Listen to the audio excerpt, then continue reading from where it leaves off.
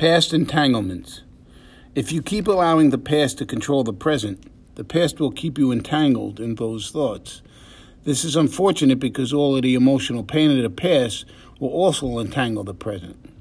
The amount of times you relive something that entangles you to emotional pain is mind-boggling because it's your own mind that does this.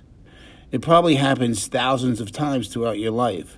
This is why most people suffer, because what happened in the past is constantly allowed to entangle the present, and although the body is always in the present moment, the mind is entangled in the thoughts of somewhere else.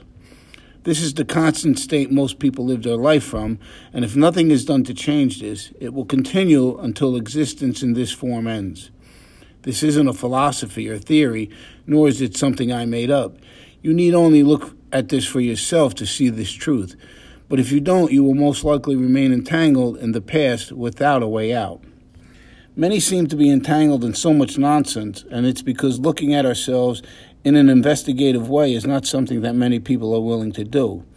It's so much easier to point the finger at someone else. But unfortunately, when you point at someone, there are 3 fingers pointing back at you. Check this to see this truth. You can ignore this and remain entangled in the story that everything will work out on its own, or you can take control of your life to some extent and stop attaching to the thoughts that cause you to be entangled in the past. After all, it's the same thoughts that constantly arise, and if they're not attached to, eventually you'll stop being entangled in them, and the repeated emotional suffering they cause will also fall away.